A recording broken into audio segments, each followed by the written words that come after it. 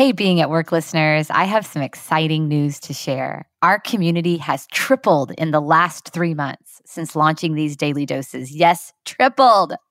There is a call for leadership right now, and your response to these daily doses affirms how important leadership encouragement is. Please continue to share your feedback on social media or directly to me at Andrea@hrdadvisors.com. I love getting feedback from listeners. So I'm also asking for reviews and ratings. Please share a review on Apple Podcasts and rate our show. This will help to get the message into the hands of leaders who most need them. And now on to today's Daily Dose. I often take things way too seriously, so I remind myself to be light about it. Yes, there is certainly space for serious conversations, particularly right now, as it's a part of our learning and healing. And yet it's important to balance the seriousness with a lightness and not take ourselves too seriously in the process.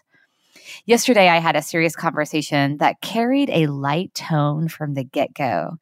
The person I was meeting with showed up with a big old smile and referred to me as his sister. He set the tone. We laughed, we cried, we came up, we went down, and we kept it all in perspective. The tone was open and curious, which kept it light. As leaders, we are continually faced with challenges to lead through, and we often put so much pressure on ourselves.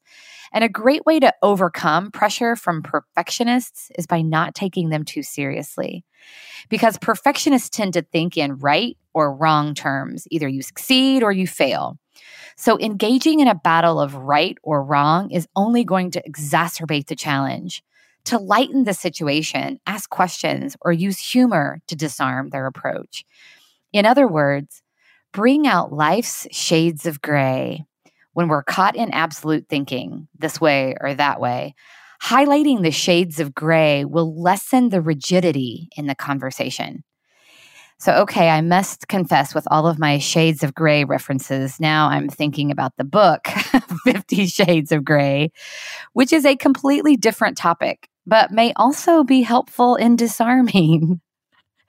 And in the spirit of humor and levity, did you know that humor has been shown to spark creativity? A study conducted by MIT found that when asked to produce ideas on the spot, improv comedians were 25% more creative than professional product designers. My dear friend Beth uses improv in her leadership development work for this very reason.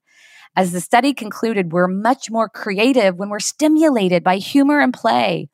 It's no secret that having a good laugh helps relax our shoulders, unwind, and temporarily forget about the stresses. Laughing helps soothe tension, a feeling too many of us are entangled in daily. So here's the key takeaway. You can change the conversation by changing the tone. The magic is found in the energy that you bring to the conversation. So what's your stance? Are you focused on being or getting it right? Or are you focused on possibilities and exploring? There's a lightness that comes in letting go of certainty and allowing the situation to unfold. And notice people in your life who do this well. Notice when things start to get tense or heavy, how they naturally bring levity to the situation and lighten the mood. So until next time, be light about it, whatever it is for you, and take care of yourself and each other.